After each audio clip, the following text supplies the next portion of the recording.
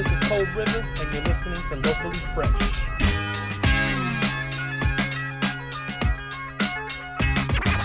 Hi, this is Liz of No Borders, and you are now listening to Locally Fresh.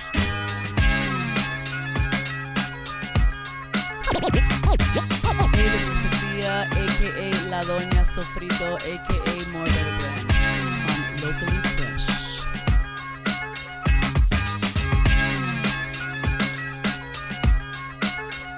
What up, everybody? This is Queen Lean from Defining Movement, and you're listening to Locally Fresh.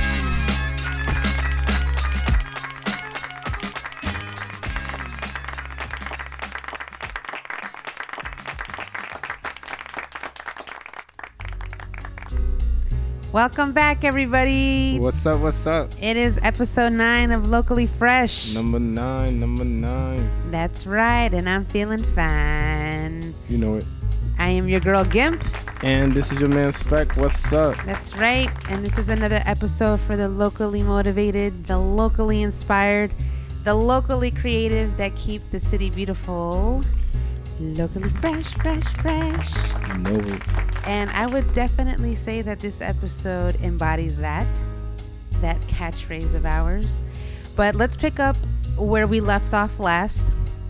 And that was with the celebration of the 3-year anniversary of the No Borders event, which was held at the Geek Easy and brought to you by Louis, PNSTAR, and Liz. Shout out to them for holding it down for big up to the peeps. Seriously. For the creative individuals that want to get their art on. It was a great show. And Spec, right here in front of us. Yes. The champ of No Borders. How do you feel? I feel fine, man. I'm just here chilling, you know what I'm saying? He's so modest. So we celebrated at the Geek Easy. This was actually Spec's first time competing. There were how many artists? It was 2, 4, 6 artists. And you Yes, six artists. There were 6 artists. And you won your round. Yes. You were one of the first to go. How did it feel being on stage? I mean, once me being in the stage, it wasn't that bad. I was just chilling, you know what I'm saying? Yeah. I mean, because you already went in with like a plan in mind, right? Like what you were gonna. Yeah, I had a little sketchy sketch, and I just got busy pretty much. That's pretty cool. I always wonder like how it is for an artist to be up on stage and like knowing that there's eyes watching you. Well, I mean, you did perform at Taste, so. I mean, yeah, but that, I don't know. That's different. I mean, I feel like you're doing something on canvas, so it's like once you do it, like that's it. You know what I mean? Like. Well, yeah. I mean, if you want to see it like that, yeah. You know, but that was pretty cool. It was a timed event as always. Each round was 30 minutes, 4x4 foot canvas that needed to be completed. Executed. Yeah, and it was a great environment. Of course, very exciting to see Spec on stage doing his thing. I mean, I see him do his thing all the time, but it's different seeing you like actually, in a sense, performing. I was in the performance state of mind. That's right. And you dominated your round, which is pretty cool. Yeah, it was pretty cool. Like I said, man, I mean, it's all about having fun, you know what I'm saying? Chilling with the fellas, Yeah, you know? You definitely did have your share of fun that night. I mean, shit, people just kept on buying me beers and shit. I was buying beers that to everyone. So I mean, at the end of the day, it's all fun, you know what I'm saying? Yeah, it's about the F-U-N all day. That's right. And then to top it off with just not only winning your round, but there was a hand style challenge, and whoever had the best hand style recreating the No Borders logo would eventually get their hand style printed as a sticker for the next show. Yep. And you won that as well. Yeah, man. I was pretty amazed because I just went to the table and I just busted a tie because I wanted to see like other people's hand styles and see who was really competing, and then I played the fifth on what I seen, but then I was like, well, fuck it, you know what I'm saying? I just bust a tag, but I just kind of just did it. I mean, I didn't have no idea I was going to even win. I just said, let me just, just bust a tag and just see what's up. That shit is too funny. Yeah. And then they got chosen, which was really cool. So now it's an official sticker. Yep. And those stickers are actually, if you guys are all interested, there's a huge event coming up May 4th, which is Friday. Big Earl's 50th birthday celebration. Yes, and those stickers are going to be available at that event. So you pick up those stickers, you're picking up a piece of spec, because that's his hand style right there. So that's pretty cool. Piece of my love. That's right. You take a little piece of spec with you. But yeah, so that was a really cool, a really good event. Shout out to PNSTAR, to Liz, for always holding it down, always creating a great vibe. Music was on point. Yeah. Hardcore. It always is, but like it was a really good DJ Pop Rock. What's up? Really good music. Like what was? No, it was Pop Rec, right? Pop Rec or Pop Rock? I think it was Pop Rec. Can't remember. You're probably right. And yeah, it was just a great time.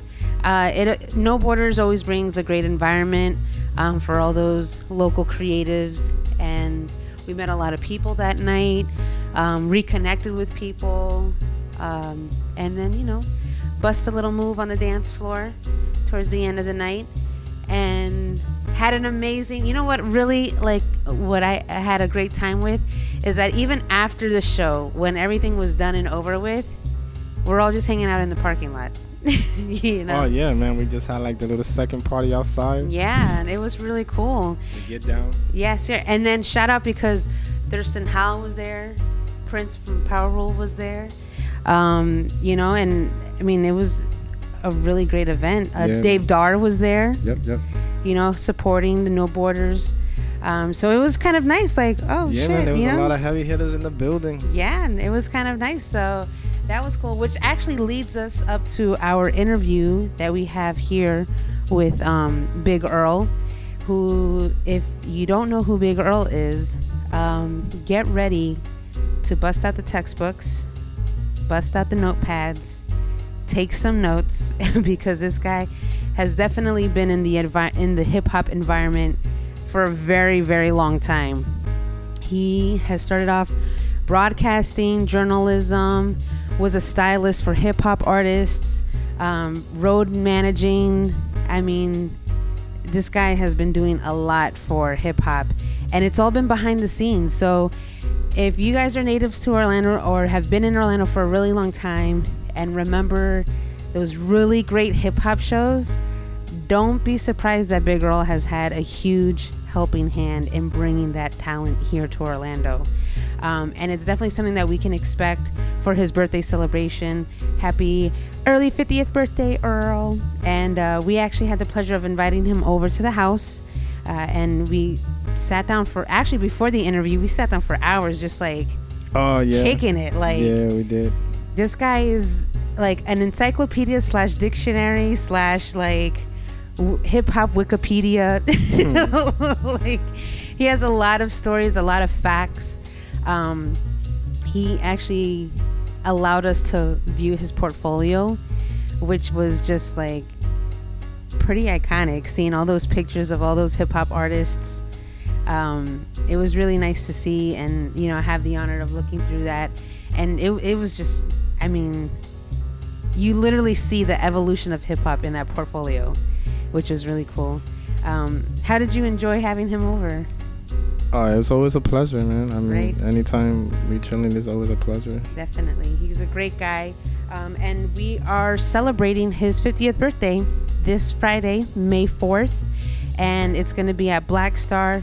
We got a chance to, really sit down and really understand his story and his come up and what he's been doing, how he pretty much got introduced to the hip hop culture, and how he got started, working in the game. So please stay tuned. This is going to be a great history lesson of, the golden era and, what's leading him now to celebrate his birthday. So everybody kick back, relax, and enjoy the show. Yes, and don't forget those L's and beer. Yes. And the ladies, get some glasses of wine. And Champagne? What happened with the cheese, man? Oh, yeah. You can get everybody's some like cheese. cheese. I mean, everybody need to love cheese. Or you can get some fresh fruit. Well, That'd be nice yeah. too, If you want to keep it healthy, yep. You know, 2018, we got to be healthy state of mind. Yep. Right? So here you go, guys. Here's Big Earl and myself and Spec running the boards. We're local and we are fresh. That's right. We are local and we are fresh. This is your girl, Gimp. All right. And I am here with a living legend. A lot of people don't even know the history that this man has. But we definitely, Spec and I have been fortunate enough to be a listening ear with this. I'd like to call him a hip-hop encyclopedia. Nice. I like that one. So we got our man, Big Earl here. Yeah.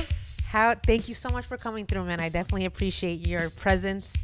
Thank you. And providing us the education, the knowledge, that needs to be spread about hip hop and everything. And I guess to put all in short, I mean, it's so impossible to put everything that you've done like in a fraction of time, but you've done. No, radio. it's actually taken a while. Yeah. I mean, you've done radio, you've done the promotions, you've done the stylist, you've done road manager, journalism too. Journalism. Yeah. I mean, you've done it literally all. I mean, did you always know that you were gonna have this type of momentum, especially in the hip hop community? I did not. No. My story goes that the way I really got involved to at least make it a business was my wife was in school at Rollins College, right? And she had a project, and it was about putting together a business proposal. So what she did was made a business proposal on Big Earl Productions, which was a company I had started, but was really just a name. You know, it wasn't legit yet. Yeah, we were not an LLC or a corporation or anything. We were just a one man or two people company with my wife, because she used to help me all the time. So she did the proposal on Big Earl Productions and handed it in to the professor, and she got an A on it. And the professor asked to meet with her one day and was like, "Is this a real company?" And she said, "Sort of." She was like, "That's my husband. He deals with hip hop and it could be and all this, right?" And the guy said, "This was perfect. I mean, what's stopping you, from making it a legitimate business? Why is your husband not charging money for what he does?" Because I was doing stuff for years. Yeah. And I was just I used to be happy working for clothes companies, big clothes companies, and they would pay me boxes of clothes, all seasons, right? So you had spring, you had summer, fall, winter. I never had to go to the mall ever, maybe to get sneakers, and even that changed. But I was working for gifts. Yeah. For trade, Yeah, pretty much. And my wife was like, "It should be a business. You should make money and then go buy whatever you want to buy yourself." You were still on the barter system. Exactly. That's exactly what it was. But it felt good because I ain't had nothing before, right? So I'm like, I just went from you know what I'm saying? Wearing 2 pair of jeans all week to popping a tag every day. This is pretty dope. Yeah. And I used to give clothes away to everybody, right? And my daughter was a little kid, and she used to say, "Bobby, why you always giving away stuff?" And I just felt like I was blessed and I was fortunate. I was like, for real, do I really need to own 10 pairs of the same jeans? Yeah. I don't, right? I said, so what can I do? So I have my own company. I'm promoting people's music, right? So what I used to do was I used to dress DJs from the radio stations. I used to be real good at just looking at somebody and knowing what size they were. Exactly. All So right, 34, 32. I'm like, this dude's a 38 jeans, and I already knew in my mind, I have crazy pair of jeans. Yeah. So I would come back to one of these guys' radio show with a bag and just give them 3-4 pair of jeans and a couple of shirts, and then I give them my CD and be like, "Yo, show us some kind of love, man. This is a project I'm working on. It means a lot to me." And they used to say, yeah. They didn't even listen to it. They're like, yeah, I got you. I'll play that shit today. You know what I'm saying? Jeez. And they used to play the records, but I always gave them good records. So I knew it was just a matter of them hearing the record. It's gonna help me how much I can get out of them to help me promote the record. Yeah, you like know? a true hustle. But coming to them, with the brotherly love and thinking of them too, Yeah. and giving them something, not payola. We're not giving people money. We just, we're dressing them. You know what I'm saying? Yeah. And it was always a plus. You know what I mean? So. Jesus. So you started off obviously in New York, Right. and then you made your travel No, actually, I started in Virginia Beach with the radio, with everything. everything with the As styling, far as like dealing directly with the industry. Okay. Okay, because if you want to go back, if we even got that much time, like where did like hip hop actually come into my life? Then we're talking like 1978, 1979. You know what I'm saying? Me being 10 years old, and it's a summer vacation. We all from school, and everybody's just outside in the heat in the Bronx, and there's nothing to do. And I heard some music one night, and it just sounded so different and so cool. I was like, yo, I really like that sound. What is that sound? So me and my two brothers, who were always together, that their mom raised me, and I call them my brothers, we followed the sound, and we walked like maybe 6 or 7 blocks, and it was a schoolyard party, and we saw like all the older kids, you know what I'm saying, Yeah. from our neighborhood there, and we're like, yo, like, what's this? And they was like, oh, it's a jam. They called it a jam. And you'd see like big garbage cans and the yellow tape, you know what I'm saying, and all these wires going into the street, plugged into like lampposts and shit, and you just had this incredible sound, and it was dope, I remember it was To Be Real, Cheryl and To Be Real, Yes. dun, dun, dun, dun, dun, dun, and the scream, the famous scream, and the guy was just going back and forth with the fader, and I was like, yo, this is dope. And then Apache was the plus. Yeah. Because with Apache, I witnessed a bunch of MCs lined up to touch the mic. I didn't know what they were going to do. You know what I'm saying? And then one by one, they would come up there. And on the same beat, the DJ kept the beat going for about a good 10 minutes. So everybody could touch the mic a little bit. Yeah. And that was my introduction to hip hop. I was like, this shit is dope. I like this. This is life. This is my life. I want to do this. Till death do us part. Yes. Yes. So then you go to Virginia. That's when you started doing the radio journalism and everything. And you were there for quite some time. 5 right? years. Yep. And now, what propelled you from staying up north? What propelled you to come down south to Florida? I left New York in 93 because my daughter was born in 90 and she was 3 years old, and I just wanted to give her something better. Got it. And me and my wife, we were young, and our relationship was always great, but we just wanted to be different. Yeah, a different lifestyle. Different lifestyle. She had family in Virginia. They offered us a place to stay. So we took advantage of it. We went to Virginia, and then it was very different. I felt like we was living in the country, very laid back, but it was peaceful.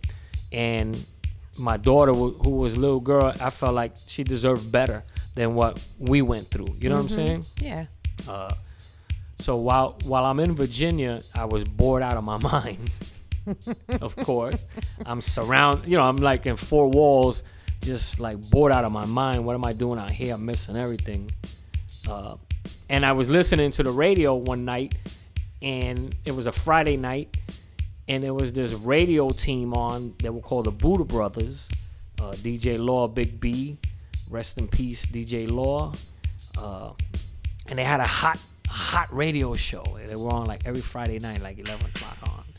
These dudes were going berserk, and they reminded me so much of like Hot 97. Yeah. You know, and I finally started feeling a little peaceful. Yeah, a little right? at home. I was like, okay, you know, it's just boring out here, but they got good music. Yeah. So I'm gonna give it a try. So the guy's playing some records. I'm really feeling it, and he says, "I'm taking callers right now. The number is 757 blah blah blah blah blah blah. Just call, get your shout outs on." I never did a shout out of my life, right? But you got Swear hyped. to God, I was hyped. I was like, yo, you know, I was just locked in a room, bored out of my mind, you know. And I get on the phone, I call these guys, and I just start shouting people out, right? And I didn't even have like the name Big Earl yet, right? So I'm like, yo, this is Earl, you know, the Bronx. I'm like Zulu Nation, Tatch Crew, you know, I'm throwing like all these crews I used to be down with. And it just so happened a guy knew about those crews. Oh, Right? yeah. He was like, yo, I'm from New York too. I heard of all them people. Wow, we need to talk. And then he asked me, like, yo, what are you doing tomorrow? And he gave me a time, and I'm like, I ain't doing shit. And he was like, yo, why don't you come through and I'll interview you? I'm like, what? You gonna interview me? You know what I'm saying? The guy that just did the shout out? Yo, he's like, yeah. He's like, yo, I want to pick your brain, B. You know, I want to talk. So I said, okay, cool. So I have my little portfolio, which I showed you earlier. Yeah. It wasn't that full yet, but it was Yeah. a beginning. I had something. And I went down to the radio station, and they saw my portfolio, and we spoke, and then we did a live interview, and it was super dope. You know what I mean? And I recorded it. Oh man, I used to play that. I used to play it all the time and listen to it. I was like, yo, it was me talking with the Run DMC, Suck MC beat in the background. Jeez. It was dope, right? And I love how you remember every detail. I love it. Yo, it's, you know, it's a story, and I'm telling Yeah. most of it today, and it's dope. But I remember all the details because they all took steps to get where I am today. Absolutely. You know what I'm saying? And it just felt so right that I went from a fan of the music to like fam to the people who make the music. You know what I'm saying? Yeah. That's how I look at stuff. Yeah, I mean, based off of looking You know? at your portfolio, I mean, you were in close cahoots with these artists that we're all in awe of, you know? How, like, so Virginia, you're the DJ's interviewing you. Is that how you got brought onto the broadcasting scene? Yes. Ah, Yes. okay. It was, all right. It became like a segment of like old school music during the show, right? So we already did my interview and everything, but I'm just hanging out and we're talking, and we're just talking off air while they're playing music back and forth, guys DJing live. And then it kind of like hit a certain time. I'm gonna say like an hour went by or something. So now they do like an old school session.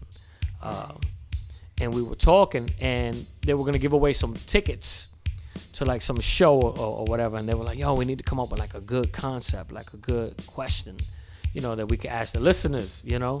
So I told them, I said, well, why don't you ask them like to name the original MCs from the Furious Five, like to name all 5 of them. And they were like, yeah, that's a great idea. We're going to do that, right?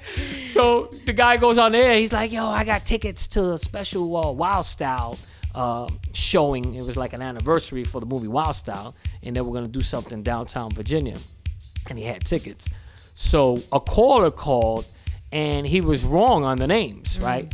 And he was like arguing. He was like real mad. He was like, no, dude, I know I'm from the Bronx, you know, and I'm naming them. So, you know, I wasn't really a part of the show yet. Yeah. I was just sitting there as a bystander, as a friend or whatever. Yeah. and I said, nah, man, you know what it is? It's that Raheem, you know, they used to call him Mr. Ness at one time. So there's an album, the Grandmaster Flash and the Furious 5, and it names, you know, 5 guys, and one of them is Mr. Ness. And then like a couple of albums later, you know, Mr. Ness is calling himself like Raheem or something. You know what I'm saying? Okay. And the guy, you know, he was confused. So we straightened it out. And during the conversation, we brought up the fact that I had knew Melly Mel, that, you know, that Melly Mel played a small part in my life growing up, and I had his number. And this is before the cell phones, right? Yeah. So you're like, I wonder if he's home on a Friday night. You know what I'm saying? Let me page him. Right. So we call Mel, and Mel pick up the phone. Oh right. my So the listener, he don't really know if that's Mel on the phone or not. Yeah. He like, I don't know who are you or whatever. You might be lying to me, you know. And my boy DJ Law, God bless the dead, he says, "Hey Mel, why don't you kick a little rhyme or something for the listener to prove that you're Melly Mel?" Yeah. So Mel just kind of stayed quiet for a minute, and we're all just listening. Remember, we're listening to him, so we're wondering like, what is he thinking about? Is he gonna do it? Is he gonna say, "Are you guys crazy calling me at Yeah. 12 o'clock in the night, talk about kick a freestyle"? You know what I'm saying? I never even heard of your radio show, you know. And instead, Mel just came straight out like, Shaka Khan. Oh, Shaka Khan, let me rock it, Shaka Khan. You know, it killed it. And we was like, yo, you know, I didn't expect You're like, that. this is actually happening. Dude, that shit made me proud. I was like, yo, that's my man. I called him, you know. And the listener was totally, you know, In awe, yeah. changed. He was like, wow, much love. So let's say I left that night with the guys saying, dude, do you want to do radio? Oh. Do you want to assist with us in our old school time, an hour? You line up stuff, you know, whatever. You do most of the talking. I'll play the records. You know what I'm saying? Oh, yeah. And I was like, yeah, let's do it. And it was fun. You know what I'm saying? That's so awesome. And that was my introduction to radio. Hi, everyone. Hope you're enjoying the show. If you or a loved one is suffering from pain, such as neck, back pain, muscle aches, joint pain, tired legs and feet, then you are a great candidate for CBD massage. Kelly uses CBD oil in her therapeutic massage treatments that are absorbed through the skin, providing the much needed relief your muscles and joints need. She's been a massage therapist for many years. She's very professional, very well educated, and I highly recommend her. Find her on Facebook under Orlando CBD Massage and book your appointment. She's mobile and can visit you at the office or at the home. So make sure you make that appointment. Now back to the show. While you were because you said you started working with artists prior going to Virginia, correct? No, I never worked with anybody until so I got to Virginia. Until This whole shit started basically because I was bored out of my mind.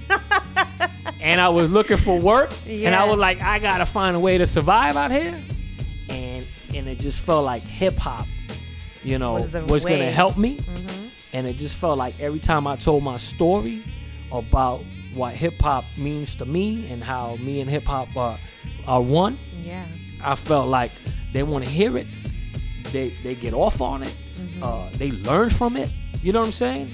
Like, it's crazy, you know what I mean? And it was just an opportunity, and I was like, okay, you know, I'm gonna play off of this. I'm gonna give this a try. I seen the love that the Tats crew was getting, right? And I'm like, yo, these are guys I grew up with, right? I used to tag with these guys. Maybe they were better than me, but wherever they were at, I was at. Yeah. Whatever hip hop party they went to and witnessed, whether it was Kool Moe Dee battling Busy B or whatever, like, we were around at that time. Whether they were filming Wild Style, Beat Street, or whatever hip hop movie was ever made in the Bronx, we was there. Okay, Yeah. I was 10, 11 years old, whatever. We was there. You know, I was at Buffalo Gals video shoot. You know, I was a kid. I didn't come out in the video, but you know what? I could watch the video and say, yo, I was standing like right behind that guy. If he just moved over to the left, you'll see if me. If he in my would bucket move, hat. you would see me. I'm chubby and I got an afro. Oh my God. You know what I'm saying? That's crazy. Yep. So then, okay, so while you were in Virginia, that's when you started working with artists? Right. And who was like the first major artist that you... It was Fat Joe. Jeez. Yeah, it was Fat Joe. Fat Joe happened to be a childhood friend of mine. We played Little League together. We did graffiti together. And, you know, he came up rapping later, you know. And through a mutual friend, me and my wife began a fan club. And he made me the president of the fan club. Oh, look at that. They were like, yo, you the president. Him and Brim. They're like, you the president of the fan club. and we were out in Virginia. So every time he came to perform anywhere in Virginia as the fan club, we were able to get backstage passes and bring fans that would help us do promotions, like putting up stickers and hanging up posters. So we ain't had to do it.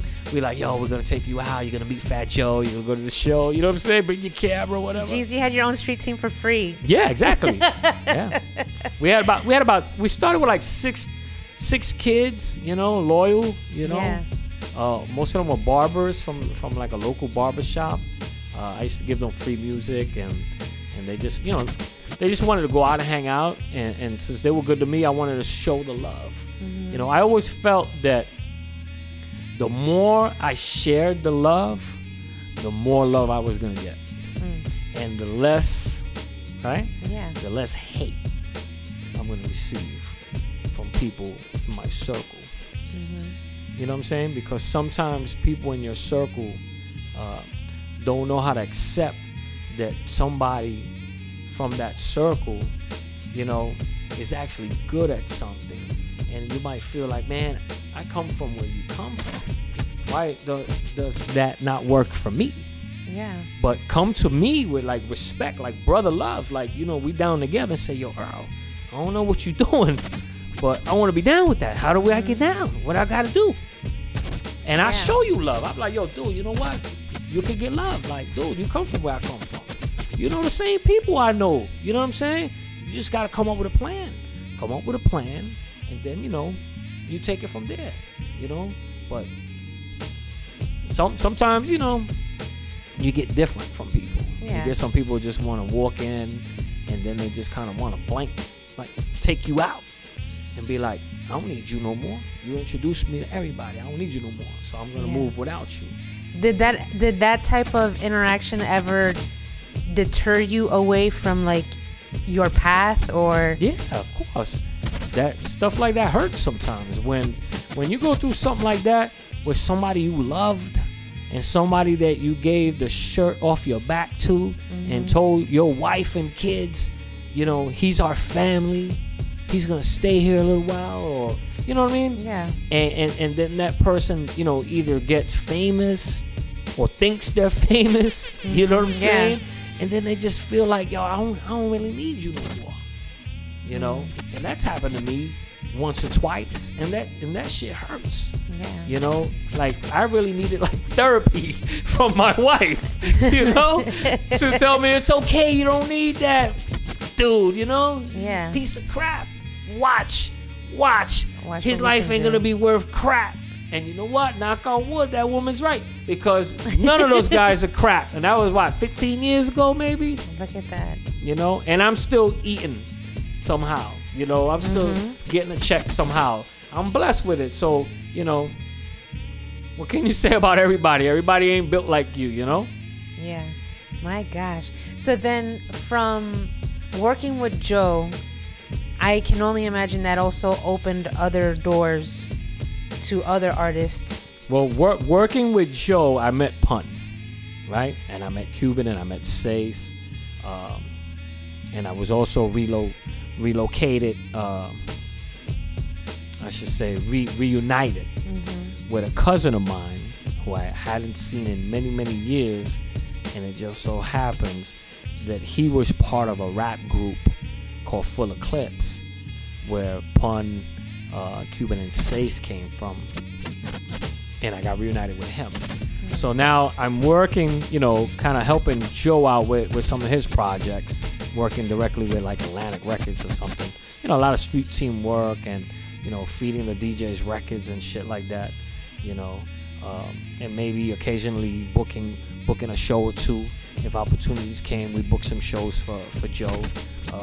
But as Pun came along, it seemed like everything just got better.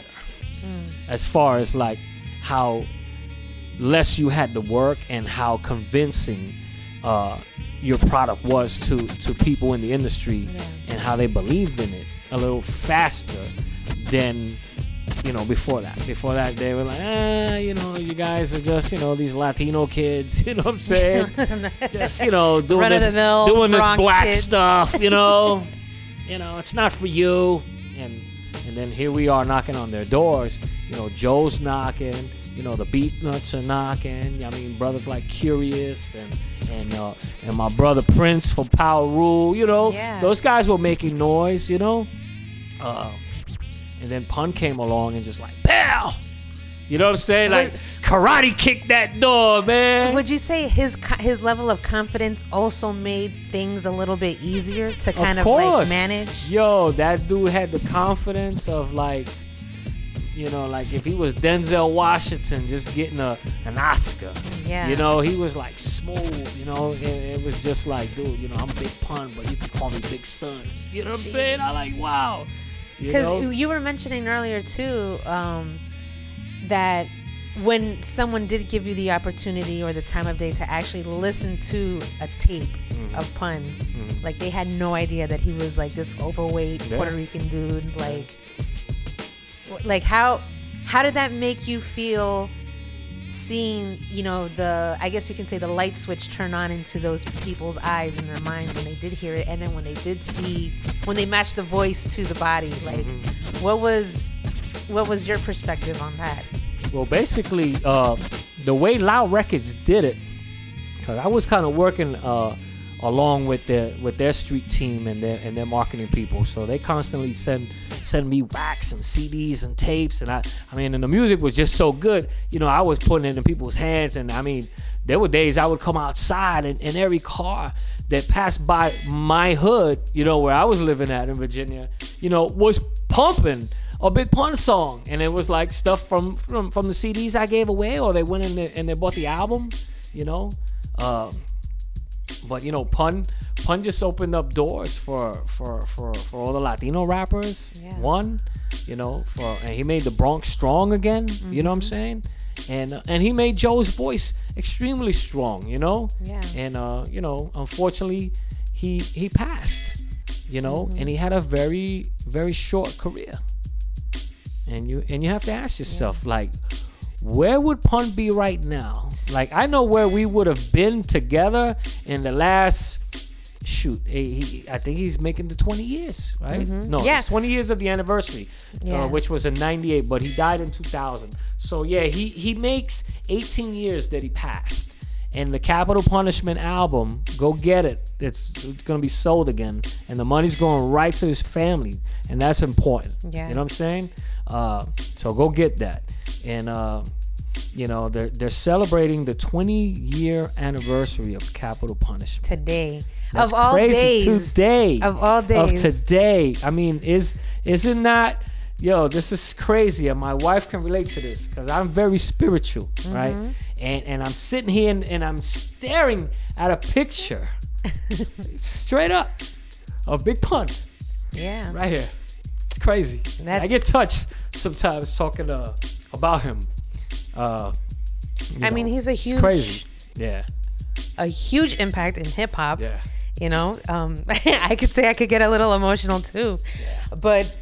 Yeah, I take it personal because I grew up in the times where it was just a few of us, Puerto Ricans, Latinos in hip hop, and it was dominantly black. Most of my friends were black. I shit you not. I thought I was black for a long time. You know what I'm saying? I really did. I had the waves. I mean, forget about it. I did it all. You know what I'm saying? But that's how we grew up, and my wife is actually from Bronx River Projects. So we've been dating since we young. So I was always in Bronx River Projects, yeah. And some of my older friends that I know for a long time is Muhammad Islam. And Muhammad Islam is and was like one of the main factors of the Universal Zulu Nation. Yeah. So while all the grown kids was down with Zulu and we were just little kids and we really couldn't get down with Zulu, like he showed us love. You know what I'm saying? And he always made it like official, like, yo, you down with me. And when me and him got reunited, that now he was like, I'm going to say like the first general or lieutenant. I don't know what they call the position. Yeah. But he had a high position. And he was like, you know, you down with us, man. You know, you was around. You know, we love you. We love your style, you know. And that was cool. And you know, we learned a lot from Zulu Nation as kids, you know, during the times of the jams. You know what I'm saying? Yeah, you know? well, I mean, their whole message is like, you know, peace, love, unity for the community and everything. It's unfortunate, you know, the situation Bambaataa had, and I'm gonna touch on that because, you know, I know you as a journalist, you was gonna probably come out with it somehow. So I'd rather just throw it out there. You know, let's throw it out there. You know, it was totally wrong. Yeah.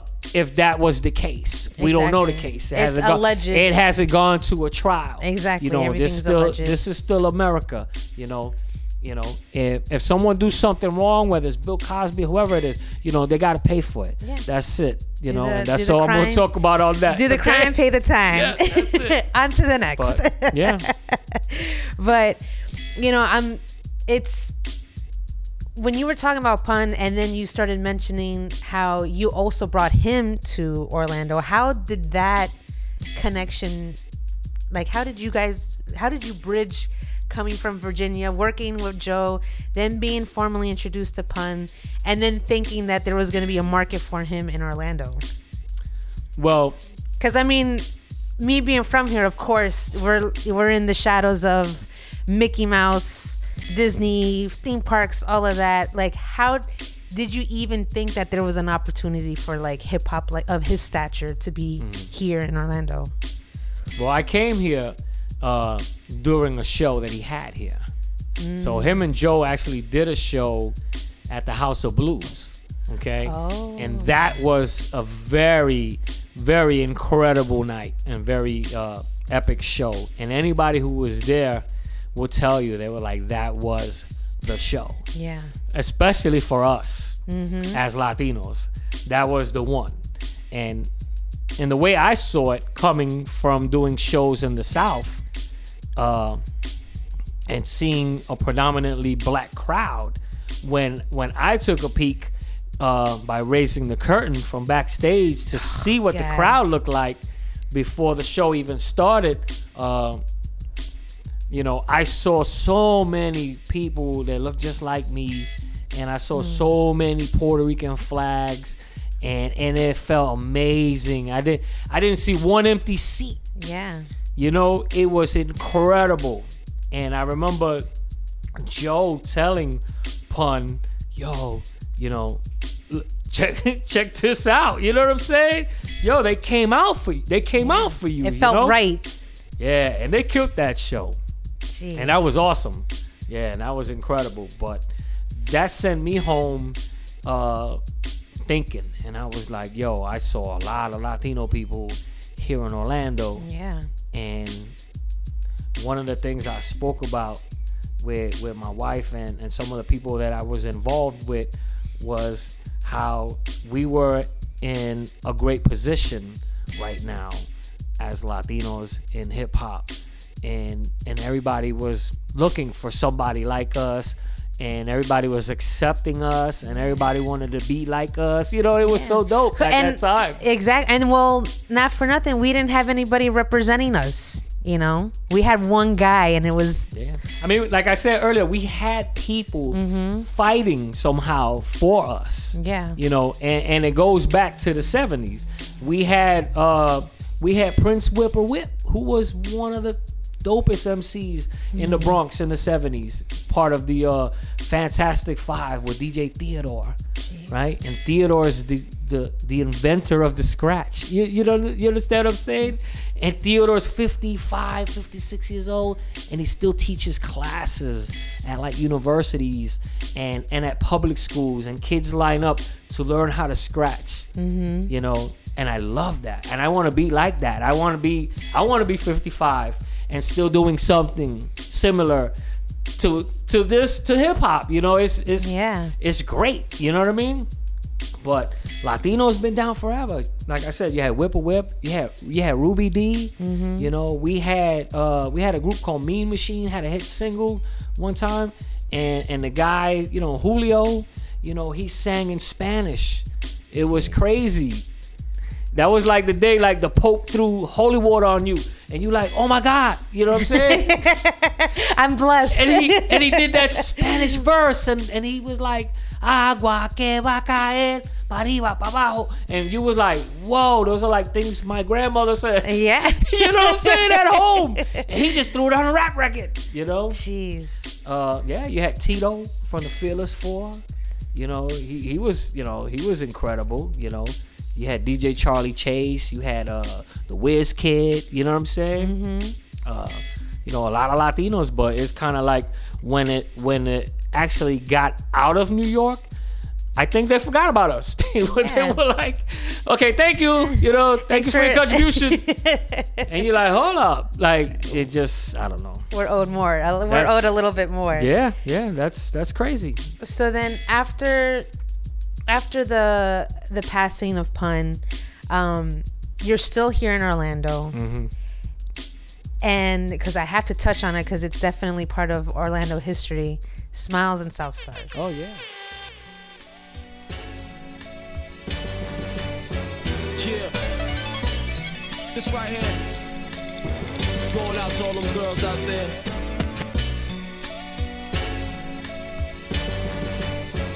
Yeah. This right here, it's going out to all them girls out there that did me a south wrong. You know. This is Kelly with Orlando CBD Massage, and you're listening to Locally Fresh. Hey everybody, as you know, I'm a huge fan of La Doña Sofrito. I've bought so many jars for myself and my family members, but I recently ventured off and purchased my first item from Casilla's More Better brand line, the all-natural tooth powder. It feels so great not having that fluoride aftertaste. Her tooth powder is made with minerals that make your teeth strong, detoxifies your mouth, kills bacteria, eliminates bad breath, and naturally whitens without the harsh chemicals. What better way to start living a healthy lifestyle by switching out one of your daily routine products with one that's totally vegan and gluten-free? If you're interested, please visit the More Better brand page on Instagram and purchase this item and many other quality products from her Etsy shop. Now back to the show. How did that interaction happen? Oh man, you know, my relationship started off with South Star. He called himself North Star, right? Shout out to Rob Campman. I love that dude.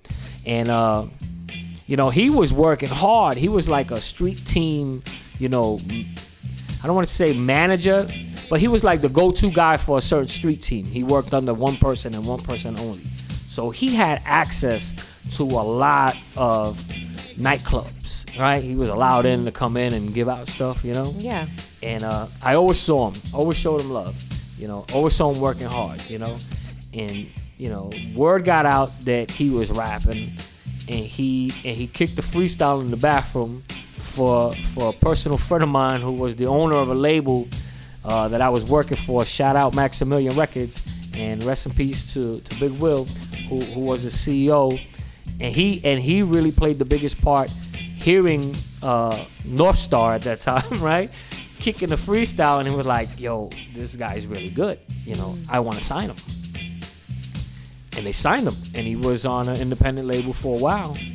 And I guess another guy, if I can remember this guy's name, I'm sorry if I can't, but a famous producer that was down with NSYNC and all these people. Yeah. You know, he thought about making a duo. You know, he was like, yo, you know, I want to put these two guys together.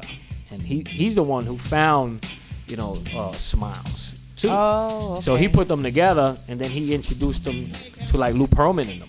You know what I'm saying? And that's how Smiles and South Star began. You know what I mean? Wow. I'm sorry I can't remember the guy's name. But you're definitely in our thoughts right now. Wow. Well, he knows. He gets his credit all the time. So. Yeah. Jeez. And then, of course, me being from here, seeing Smiles and South Star pop off was like, oh my God, Orlando might just make it. Let me tell you, you know? When I saw that happening, I was so happy that someone from here was on the TV too. You know, especially in my line of work, right? Yeah. You know, I'm watching, I'm scouting, I'm checking out who's who. You know what I'm saying? I want to know what's happening. Yeah. And I'm watching TV and I'm listening to the radio, and and I know there's talent here because I see it, right? And then they pop off, and then you kind of see how far they went with it, right? And you're like, wow, they're going all the way, right? You're like, wow, here they are, they're doing, BET, they're doing MTV, right? Yeah. They're on talk shows, right? Absolutely. Who show? I mean, I know they came on. I think they were on Conan. Yeah. They were on Conan, right? I don't think I'm wrong. They were on Conan, and I don't know what other shows they were on. They made Billboard. You know what I'm saying? That was a summer hit. Yeah. That was like on heavy rotation. Dude, I'm gonna tell you a story. Okay, I'm gonna feel. I was in that video. Were you? Okay? Yes, I was in the video. My City friend, Walk. Shout out to City Walk. My friend made the beat, and I was at the video. I cut out of work like around lunchtime. Oh my lord! And shot to City Walk, right? And they were doing the video in some theater, and all the big dogs was in there, right? I was like, I saw Pro Style, I saw Nasty, I saw 69 Boys, my boy Through the Player, let me tell you, Through the Player. This guy showed up to the video shoot. Shout out Through the Player. He showed up to the video shoot with an actual stylist team. They came with the rolling cart, like if you were at a hotel. With tons of outfits. I like, really? Like, how many outfits you gonna wear? You're a pretty boy. I give it to him, But that was crazy. So he was in one section. Pro Style and Nasty were another section. Bunch of the local guys that I know, Jazz, Inf, some other people, they were there. And it was incredible, man. And I was there like 2 hours, man, just to get like a little 10-second part, but it was dope. I changed outfits in the parking lot. It was crazy, My God. And I love the fact that I did that, because that day it was actually like not like a definite decision. It was something that popped up, and I was like, should I go or should I not go? You know what I'm saying? Yeah. And I was at work, and I was like, man, I'm not gonna make it, from downtown to City Walk, yeah. Exactly, and back in an hour. I knew Especially I was on I-4. Exactly. I knew I was going to be gone for a minute. Yeah. So, I decided to go and do it, and I'm so glad I did it, because, I was so happy to see how far they went, and I love those guys, and I look forward to seeing them, at my birthday. They're going to come through, they were real quick to come on board, That's awesome. And I love that, man, and I love those guys. That's also what I want to speak to, because I mean, looking at your portfolio that I had the honor and actually like skimming through, because there's a lot of historical pictures in there. You have been doing these birthday bashes for like a long time. Yeah, like, I think the first one started at I was 30 years old. And now here we are 20 years later. And every year we do one. Jeez. And then I took a break for a minute. Uh-huh. And then this one just meant so much. Absolutely. That I said, you know what, I really got to do something now. This is a milestone. It's been a minute. I think it's been like 5 years since I've thrown a birthday bash. Jeez. Yeah, I think the last one I had was with Mims came. And that was incredible. We had that conversation. Yes, we did. You should have had that record played. You should have had it ready. Spec should have had that record played, ready to Maybe when they edit it, they can throw it in there. Okay? That was an incredible night. My God. So then so you're coming out of this birthday bash retirement. And we have some pretty heavy like local artists that are going to be performing. Yeah. And then the lineup that follows afterwards is pretty insane. Now, what is making you, I guess, how do you manage getting all these artists like on the bill? Man, I work with a team, and my boy Luis Rivera and his company. They help me, and I trust them. I love his work. That kid's got a lot of energy. Shout out to Luis. That's right. He's Shout got out to No Borders. so much energy, and I just feel good, doing stuff with him. Mm-hmm. You know what I'm saying? Yeah. Because stuff is, it's real hard sometimes to confide in somebody. And most of the time that I get together with somebody, I feel like I do all the work anyway. Yeah. So at least with him, I feel like, okay, I can give him his share, and he can also count on me that I get my part done. Yeah. You know what I'm saying? So that's a team right there. Absolutely. So I put him in charge of recruiting the opening acts and the younger talent, because he is in the street more than I am. Yeah. You understand? I feel like I'm a pioneer. Like, I'm great with a lot of the older guys. You know what I'm saying? And it's hard for me sometimes to try to work with a younger guy, because he's got a different vision than I have. Yeah. You understand? I have that relationship now. I have a nephew, right? And he does kind of, he does like trap music. You know what I'm saying? And I'm not a fan of that, right? But he pays his bills doing it. And he pays his bills very well, And I'm like, hey, that's what you do. I don't have to support it. Yeah. If You know it's what I'm saying? working, it's working. You're my relative, and I'll help you any way I can. You know what I'm saying? But just know that I am not really a big fan of it. You know what I'm saying? But I love you, and I will work as hard as I have to help you. And I have always done that. You know what I'm saying? Yeah. But I noticed real quick that if I don't like something, or I am not a fan of something, then I don't really work as hard as I could probably work. You know what I'm saying? It makes a difference. Yeah. And sometimes it bothers me, because I don't want to do a half-ass job, ever. And I won't take a job if I don't believe in it or love it.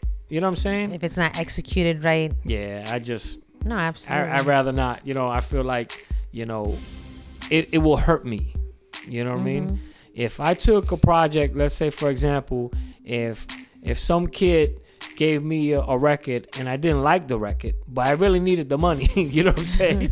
And I take this guy's money, right? Because, I got to pay the bill or something, and then I give the record to important people that I work with to play it, and they're like, I'm not playing this record.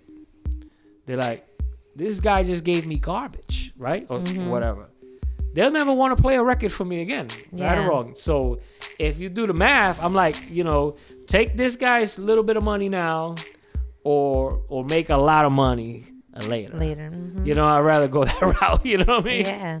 Because we got, as far as local, we got MIM. Yes. Who's definitely very talented kid. Super beast. Yeah, Like I like him. He's a good kid. I've seen He's his got come great up. attitude. Yeah, I've seen his come up since we were teens. So, seeing where he's at lyrically, musically, everything, like perfect fitting for your birthday. Yeah. We have Ill Beast. Yeah. Ill Beast is a personal friend as well.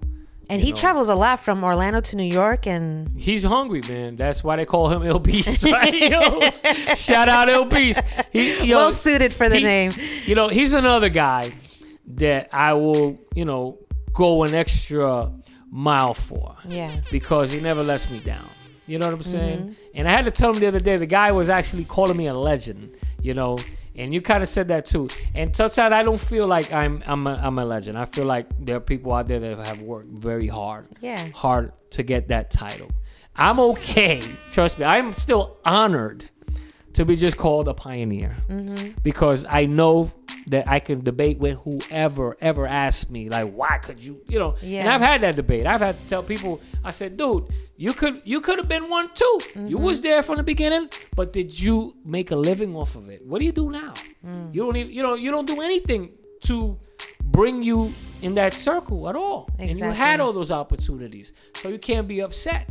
You can't get mad if somebody labeled me something and I ran with it. Because I really felt like I earned it. Like, you know what? Shit. I didn't make that $1 million that I could have made. Yeah. If I'd have stepped on people's toes and just been about myself, I would have been there. I've been told by some of the highest priestesses you want to talk about. These freaking, religious people touch my hand and say, oh, you would have been a millionaire if you would just keep shit to yourself. You know what I'm saying? It's crazy. But I've had people tell me that. Yeah. You know? So we got Ill Beast, and then we also got Red Eye. Yo, Shout out to Red Eye, because I seen Red Eye promoting himself for a while. And I ain't gonna lie, you know, when I first saw him, he had the Knicks colors, and I like the Knicks too. And those are my favorite colors because I'm a Mets fan, right? And I was like, yo, I was kind of, you know, amused by him. I like, yo, dude, this guy, he's a character. You know, he looked like a character. So I checked out his music, and then I was like, yo, he's pretty good. Yeah. Yeah, I was like, he's pretty good, B. You know what I'm saying? Yeah, no, the opening acts are there.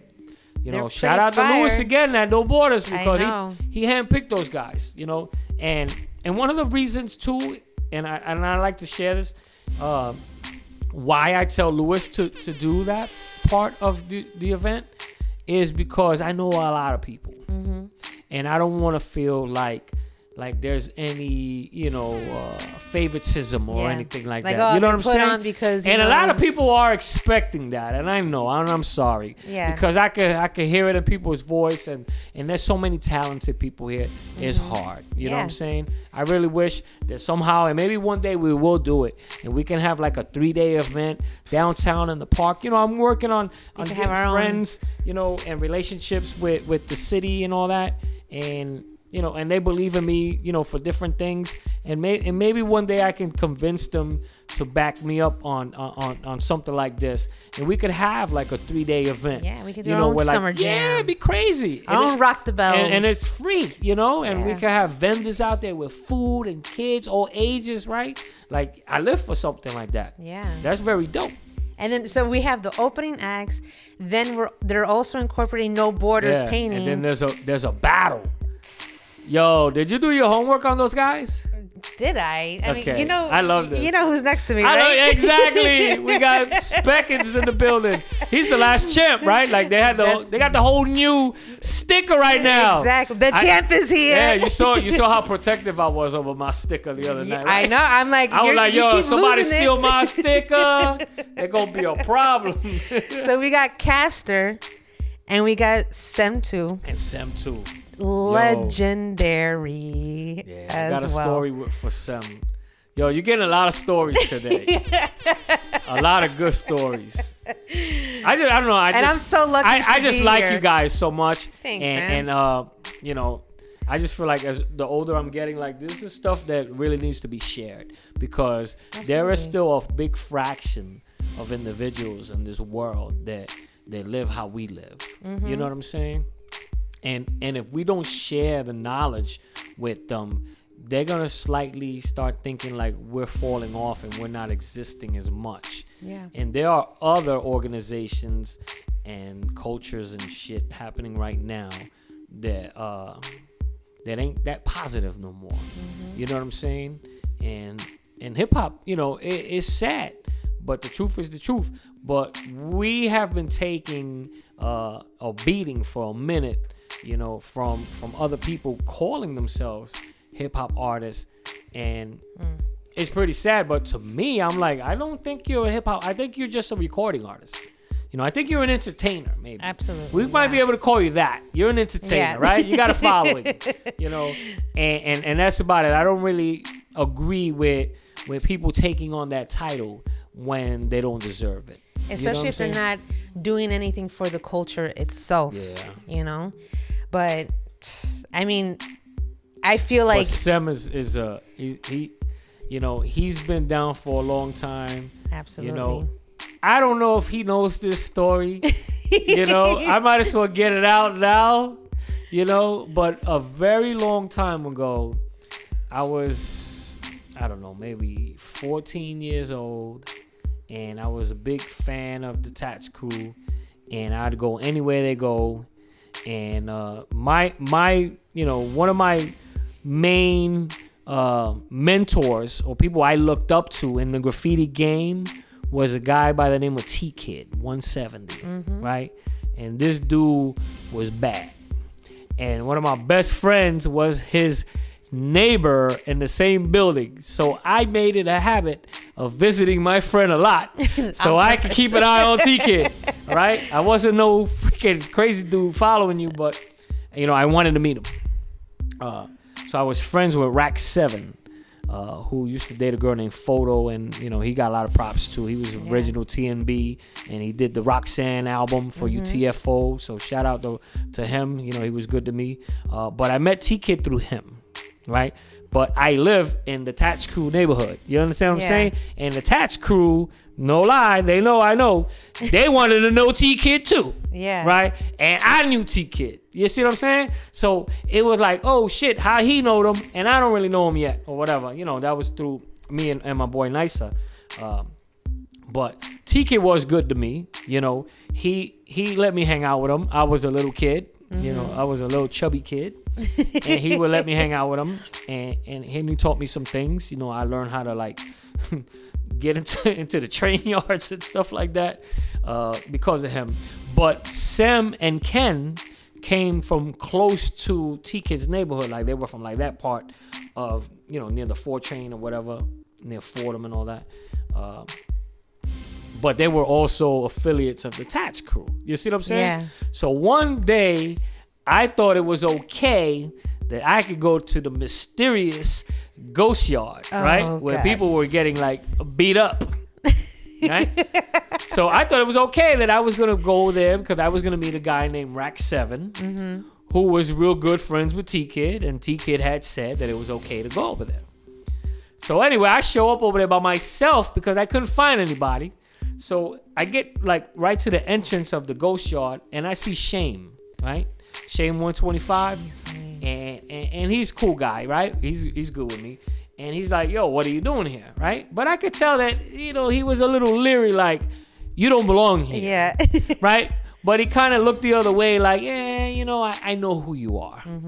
Right? But I don't think I had like the authority yet to go there, even though the main guy running the yard was T-Kid, and he was a friend of mine, right? But it just so happened that day I was not with him. I've never been there, right? Oh, okay. But it would have been official if I went in there with him. Yeah, you would have been able to vouch. But I didn't do that, right? Because I couldn't find them, and they were not where they said they were going to be. And I just assumed like, you know what? I'm gonna be okay. Yeah. Right. And it was like the one time that I really made a bad decision. So I went in there, right? And all these people were up in there, right? It's real serious in there. I think I saw Bio in there. I might have seen, some other guys from like RTW or something. But I saw Ken and I saw Sim, right? And their reputation was really bad, right? Shout out to both of them because they're both good friends of mine now, right? Right? And I've had this conversation with Ken, and Ken is a good guy. God bless him, But I don't think me and Sam have talked about this. We've just talked about everything else, but not this. You just danced around it? Yeah. Yeah. I don't think he remembers, or that it was me. Yeah. So I walk in there. I've got a giant bag of paint. I walk in there. I see all these legends now, right? They're all legends. Absolutely. I see them all writing. Everybody's in their own world writing. And I'm like, yeah, here I am, 12 years old. I'm freaking cool as hell, And Ken, very quick, came and was like, who is this? But he has a very deep voice. Who is this guy? What are you doing here? Who you with? And I'm trying to explain to him. I'm saying, hey, I'm friends with T-Kid and Rack 7. Well, they're not here, so you can't be here. And I'm like, but they're my friends.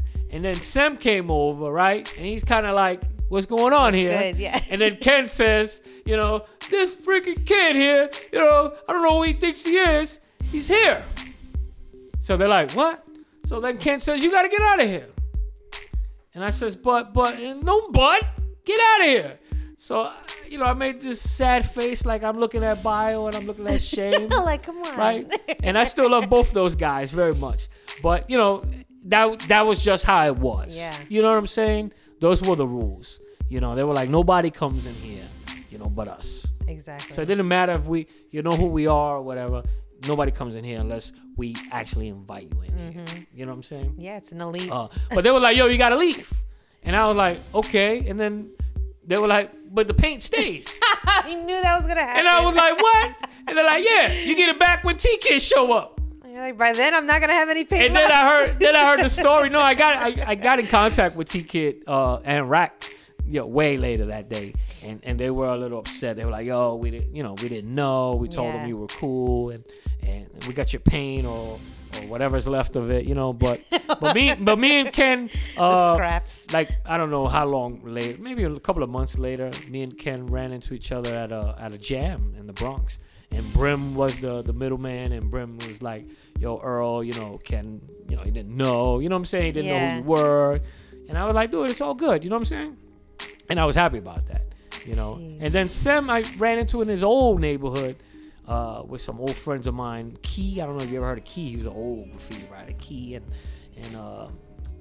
his brother, another kid named Pole. Hey, this is Casilla, aka La Doña Sofrito, aka More Better Brand, on Locally Fresh.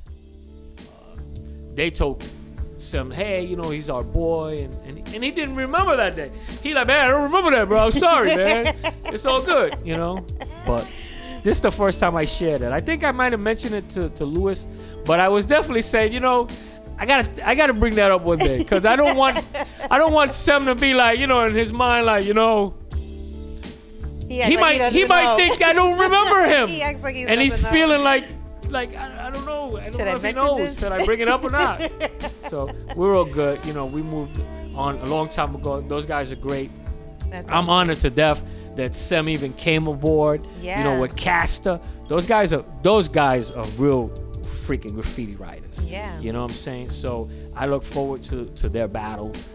That's gonna be crazy. That's gonna be a good one. Yeah. And of course, for those who don't know, Caster is the art director of West Art Walls, which is an amazing little venue here that we got in the heart of downtown Orlando. All types of graffiti, street art, that's just like on this blank canvas of a great warehouse building. So he's going to be doing his thing against Sem 2. And then after that is, I'm assuming, we got Hakeem Green from Channel Live. Yes. I think Prince is going to go first, because and that's pretty tough. Because both Prince and Hakeem have material that they've done with Thurston. So I don't know how that's going to play out. Yeah. I know. Shout out to Prince again, and shout out to Thurston, my brother. I look forward to working real hard with him this year, and whatever 2019 is going to bring to us. You know what I'm saying? But shout out to all these guys. But Prince has a song called Porter Rock Steady, right? Which, is incredible. So it's him and Thurston. So they did this song where we were in Puerto Rico, right? So we're out there, supporting the Porter Rock Steady event. Shout out to Crazy Legs, and we're out there, and somehow, I don't know, these guys were really feeling good. That island, man. Yeah, they was feeling good. And the rum. So they were all roommates. They were all renting the same house. So I guess they wrote the song and actually recorded it right on the spot. Jeez. But it was Porter Rock Steady. And if I can remember, the verse right, but I know that Thurston comes into his verse. So it's pretty dope, to hear, Prince kick a dope, rhyme on a really cool beat. But then Thurston just kind of just walks into the song, and he's like, Porter Rock Steady, something. Then he's like, me and Earl Lugo eating plátano maduro, whatever, you know what I'm saying? And I was like, yo, this dude just gave me a freaking shout out, man. Nice, on wax. So, on a freaking hot record. Yeah. The record was like number 1 on one of these like underground charts. You know what I'm saying? Awesome. For like a minute, So that was cool. So yeah, Thurston, that guy's a legend. I mean, yeah, we were just mentioning him, like, yeah. Who would have thought that? Yeah, he's a real legend. I mean, not only that, but like with his his lyrics and everything, and then also being like a fashion hip hop icon as well. I mean, because no one was really sporting polo the way he was, And he's still sporting the hell out of it. Yeah, man, he's decked out. I wish he lost some weight, and give me some polo. That's a joke of mine with him. He's like, Earl, I got kids I'm taking care of. You know what I'm saying? They get the polo before you. Yeah, my sons get the clothes before you. I'm like, okay. But it's definitely going to be a monumental night of hip hop, that's for sure. And I always get excited when that type of energy comes to Orlando, because it's just like, and we have a lot of transplants, including Spec from the Bronx as well, and there's other New Yorkers from Brooklyn here too, and I can only imagine that when they go to shows like your birthday bash, it's kind of like reminiscent of when they were living up upstate. So I'm really excited for the show. I'm trying my hardest to hopefully I can go. I ain't gonna lie, I'm praying for you, girl.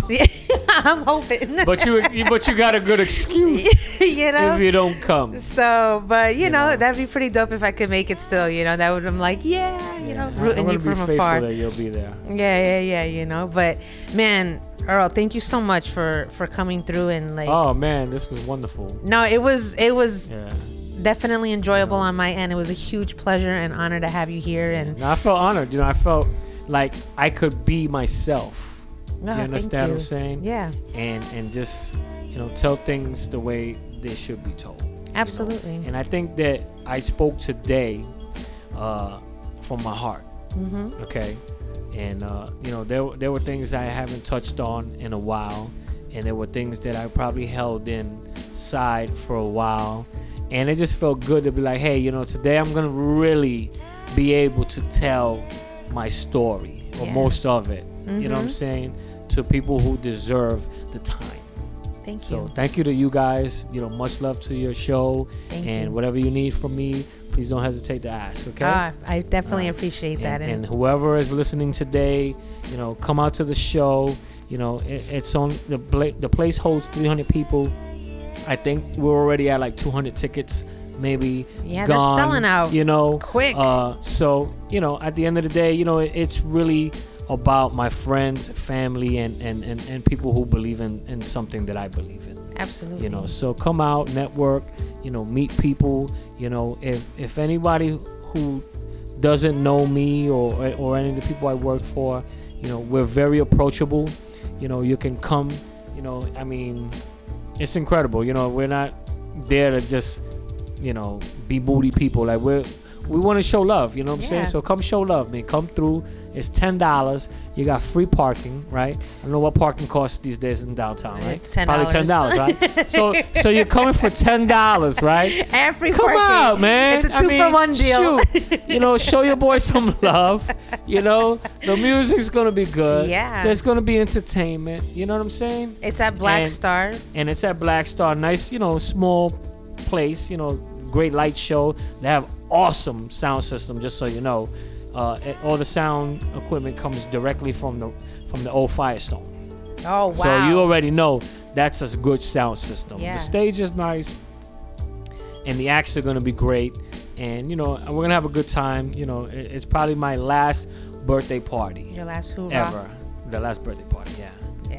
I'll still do some work, maybe co-sign a few parties or sell the act that's gonna perform at the party. Yeah. But it won't be me putting together a whole program and pushing it and selling tickets and doing all the crap that I'm doing now.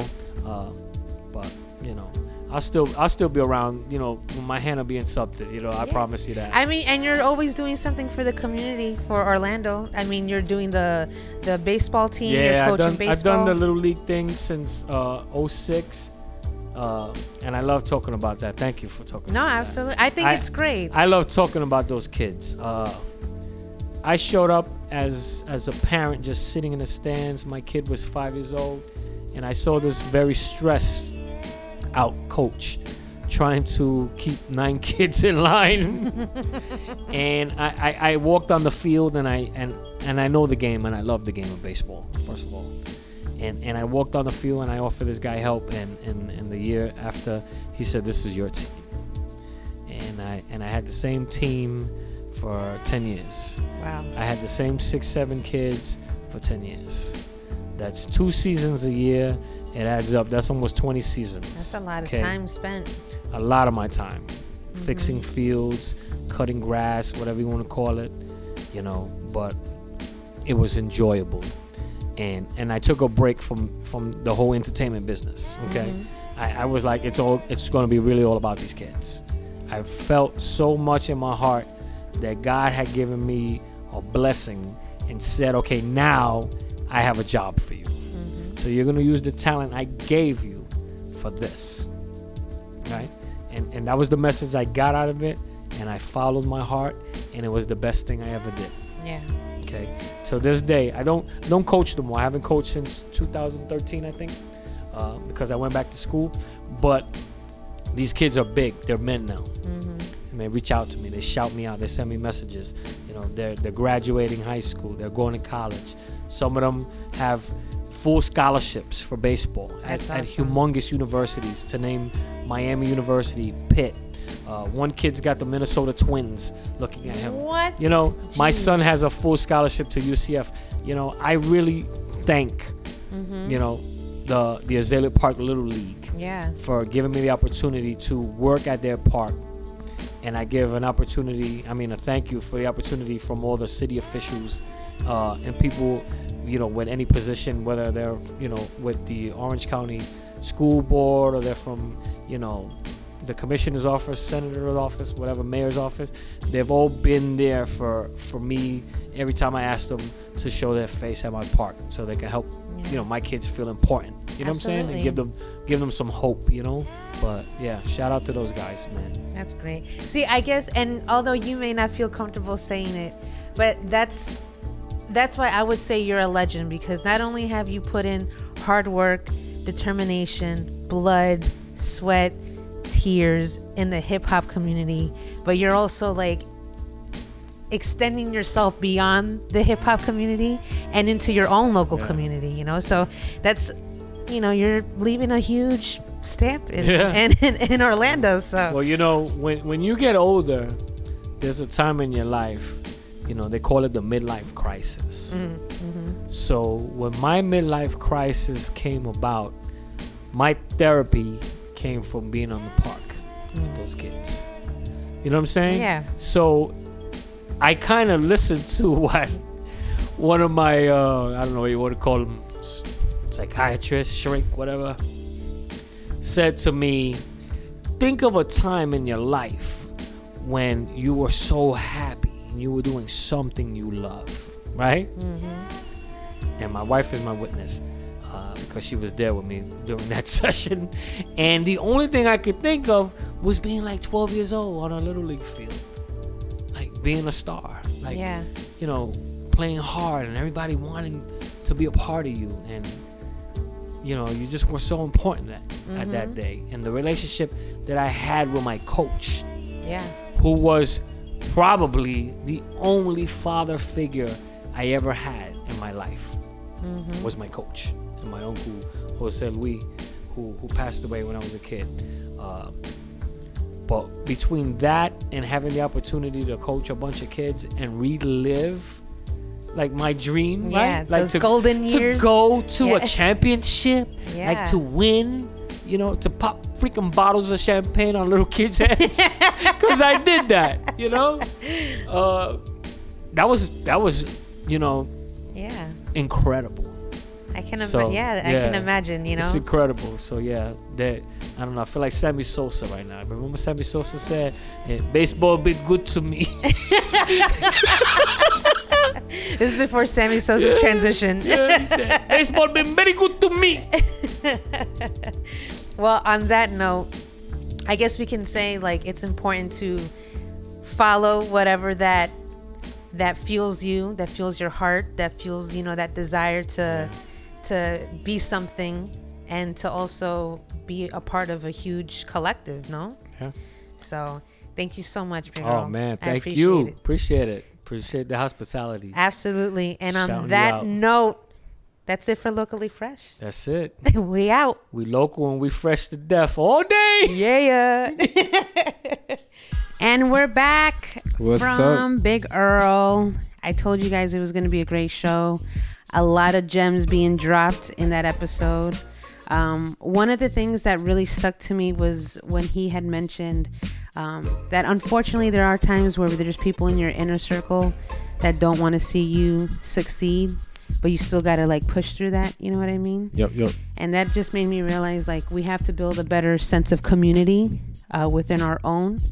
Because if we can't celebrate the successes of our own people, then how can you never grow and build?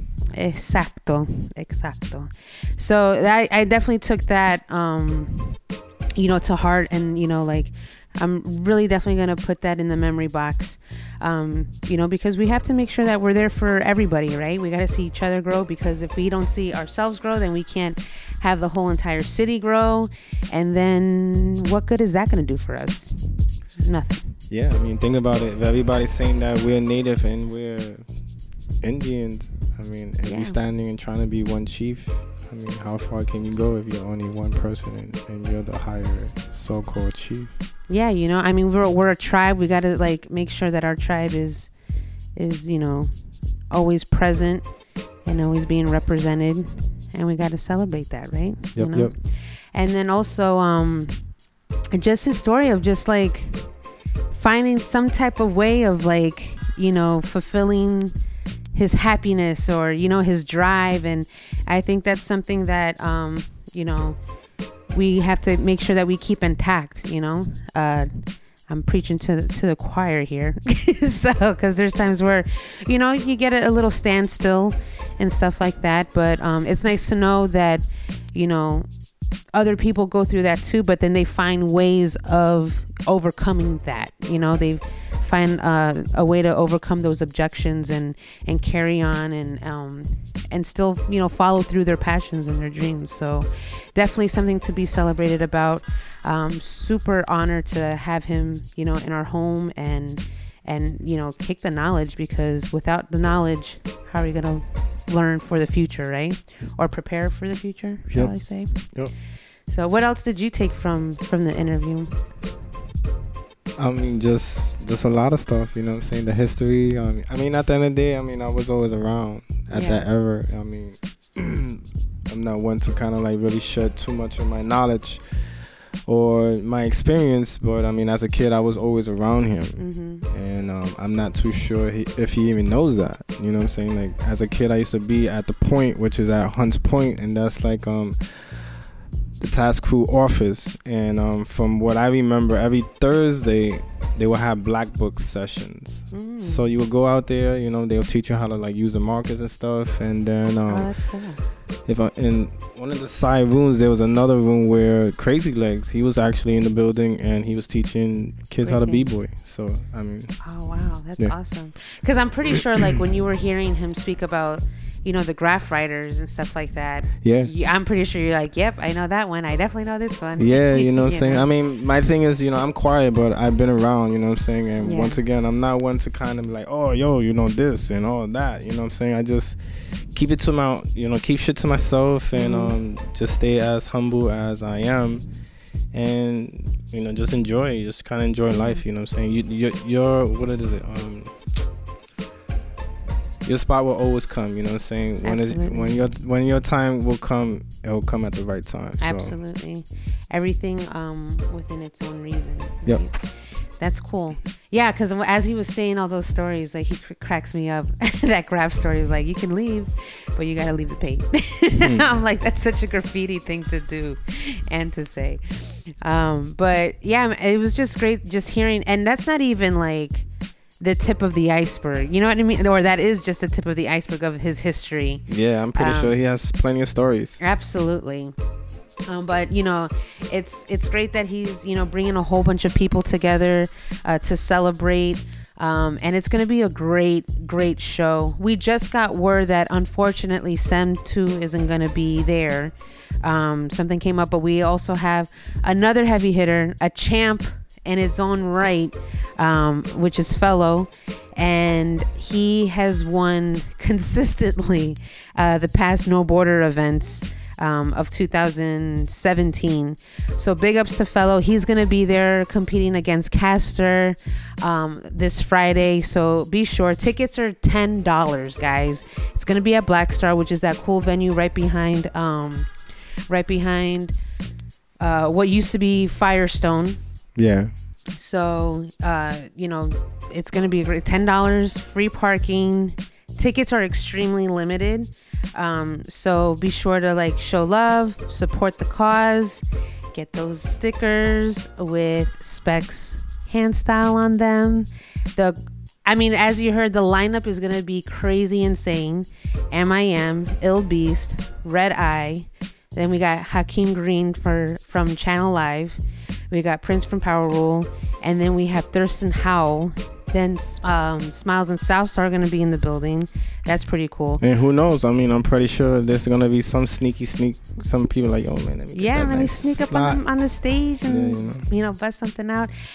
Ricky Padilla is going to be there from 95.3. Oh, nice. Little Sean is going to be there. Oh shit! Word. Yeah, it's like a lot of Orlando heavy hitters are going to be there. So, and rightfully so for Big Earl, he's a pretty heavy hitter. So it's going to be a great event. I'm hoping that I can make it out there. So for some of you guys that don't know, Spec and I were expecting a little one, and we're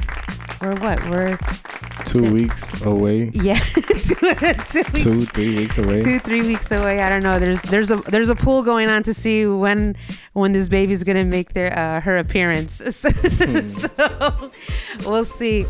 God willing, I'll definitely be there celebrating alongside Spec and toasting my cup of water to Big Earl for his accomplishments. But if I can't make it, Earl, thank you so much for everything that you've done for the city of Orlando. Thank you for your presence, and just thank you for your contributions, because you've done so much for us, and bringing all that crazy talent to the city. So it's only right to be celebrating, your spirit the way that you have it planned for this week. So thank you for everything. Spec, you have anything to say? Just thank you for just being special, Nah, I mean, I'm just fucking around, but yeah, man, I want to just thank everyone for pulling through and showing up for the No Borders event. Word. And just, just showing the support, having fun, definitely meeting and greeting other cats, building. I mean, that's the whole purpose, really, to have these events. Absolutely. Have these conversations with all these other artists like that. You can really do some collaborations, or potentially work together. Seriously. At the end of the day, it's really about just really building. Mm-hmm. You know what I'm saying? And if you want to be all about the community, there's people that out here that say like, oh, we got to make the community strong, we got to make the community great and all that, but they never go out to these events. Like if you really want to see Orlando strive and become the best that it can be, support these shows, support these events, support these artists, purchase their stuff, because we all need all the help that we can get. So support shows like ours, like Locally Fresh. So that way we can keep reporting amazing things that are happening in this city that no one would really know about. So, we have to support each other and make sure that we can grow together and rise together, because that's what it's all about. So on that note, thank you everybody for listening. Please follow us on Instagram, follow us on SoundCloud. You can download the episodes on iTunes. So yeah, man, support the cause, support the movement, support the creatives, support Locally Fresh. Locally Fresh. And on that note, that's episode 9, man. Yes indeedy. We outie. Peace. Until the next time. Adios. Last words of wisdom. Peace, love, and respect. All day. And we out. Yo, this your man Big Earl, and I'm holding it down here with the crew, Locally Fresh. You already know how we do. We keep it local, and we keep it fresh to death all day, every day. So stay tuned. You know what I'm saying? Peace.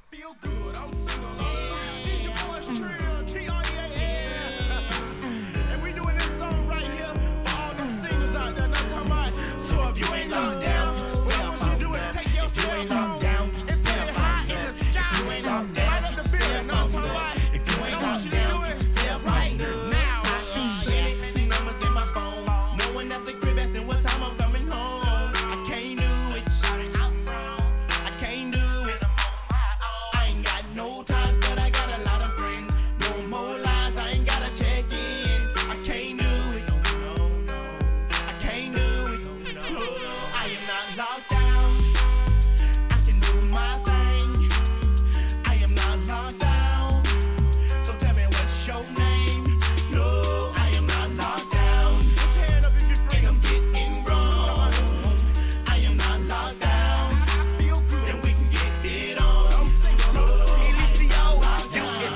got that fine ass daughter. I'm gonna show you how we do it in Florida. Everywhere I go, I am the man, ho. I'm from a little city called Orlando. Now what you wanna do? Let's have some quick fun. You can bend over and I catch a quick one. That be the lick read. Girl, what you waiting on? I see your fat girlfriends, now what they hating on? You already know what I gave you the iPhone. Baby, yes, we can zoom and jump on iPhone. Maybe go get a room, and if you buy that, let me stop by the store so I can cop that. Most of you girls just let me score so fast, and this is the reason why I get bored.